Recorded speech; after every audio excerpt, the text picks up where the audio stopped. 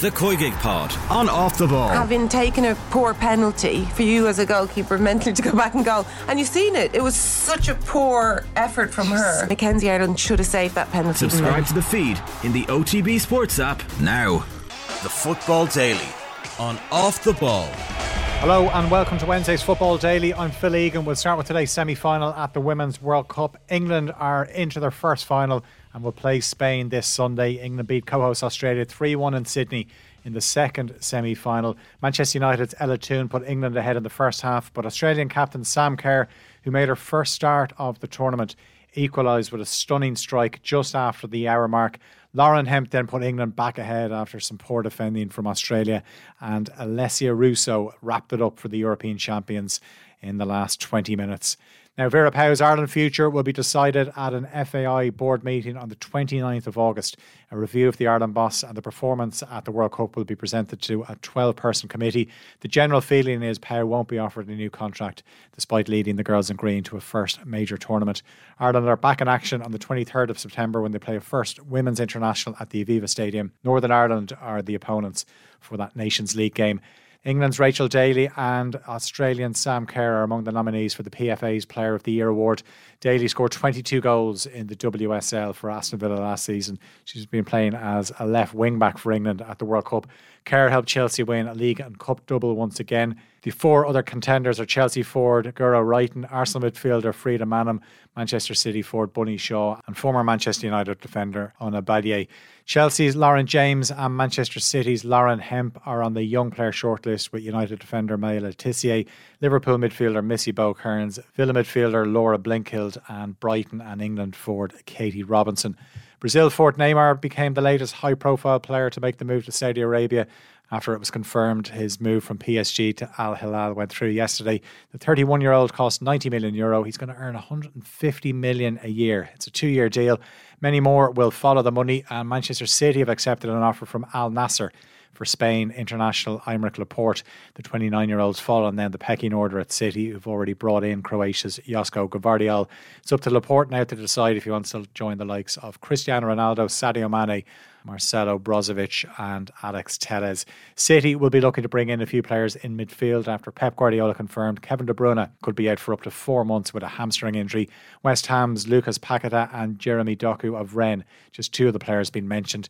Champions League winners City are in action tonight in the UEFA Super Cup. The treble winners face Europa League holder Sevilla, and that game in Athens kicks off at 8 o'clock. Speaking ahead of that game, City midfielder Rodri believes Phil Foden could be worth trying out in that De Bruyne role. Phil, it's not about the Kev's injuries. I think he's been playing in two sides of the wingers, in between the lines as a false nine. I think he's a player, he can play everywhere. So let's see. I think he's the best player we have in between the lines, turning and facing then the goal.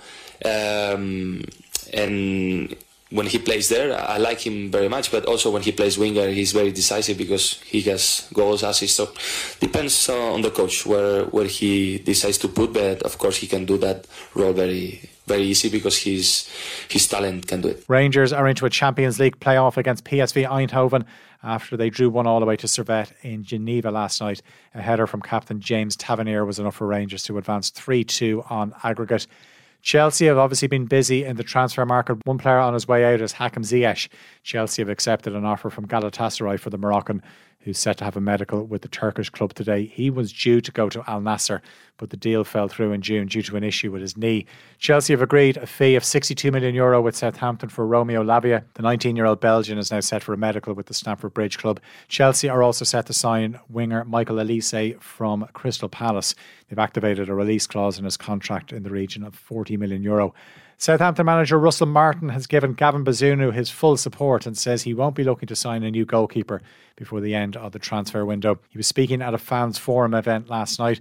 It was put to him about bringing some players in, and the person asking the question mentioned goalkeeper as a position of concern. This was Russell Martin's response. We have a full international who's 20 years old.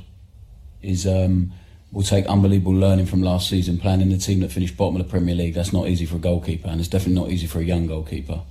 Alex McCarthy is really experienced number 2. Joe Lumley is a really experienced number 3. We have real strength in that department. So I think I've been made aware of like this narrative around Gav.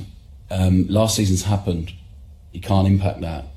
What he can impact is he'll be one of the best goalkeepers in the division. For how we want to play, if I was going to look at a goalkeeper, I'd want to go and sign Gavin Bazunu. And his mentality and how he's been, how he's trained, how he plays. On Saturday, he couldn't do anything. Like I said after the game to Adam, and he doesn't deserve to concede 4 goals, and not his problem at all. It's the guys in front of him, and we'll learn from that. I can only speak from my short time here, but Gavin is going to be a brilliant goalkeeper. He's going to be a huge asset to this club on the pitch, financially, whatever you want to call it.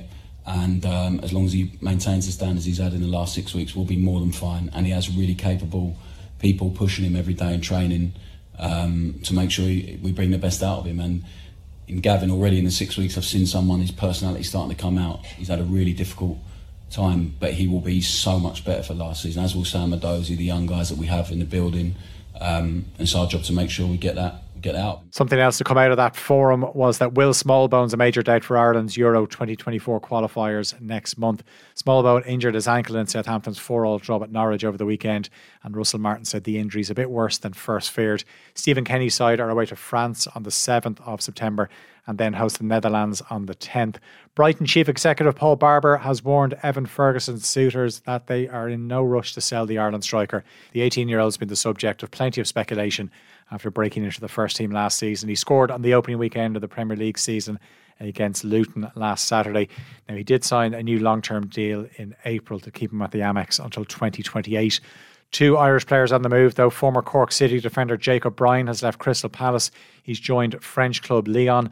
Ireland under-19 international Cathal Heffernan has sealed a move to Newcastle from AC Milan. Speaking of Newcastle, St James's Park will host 2 of Saudi Arabia's friendlies next month. Their national team will face Costa Rica and South Korea at the home of Newcastle as they warm up for the Asian Cup. The Saudis took over Newcastle in October 2021. And Lionel Messi scored his 9th goal in 6 games as Inter Miami beat Philadelphia Union to reach the League's Cup final. The Argentine World Cup winner scored Miami's 2nd goal in a 4-1 win. He was a doubt for that game due to an ankle problem. The Football Daily on Off the Ball.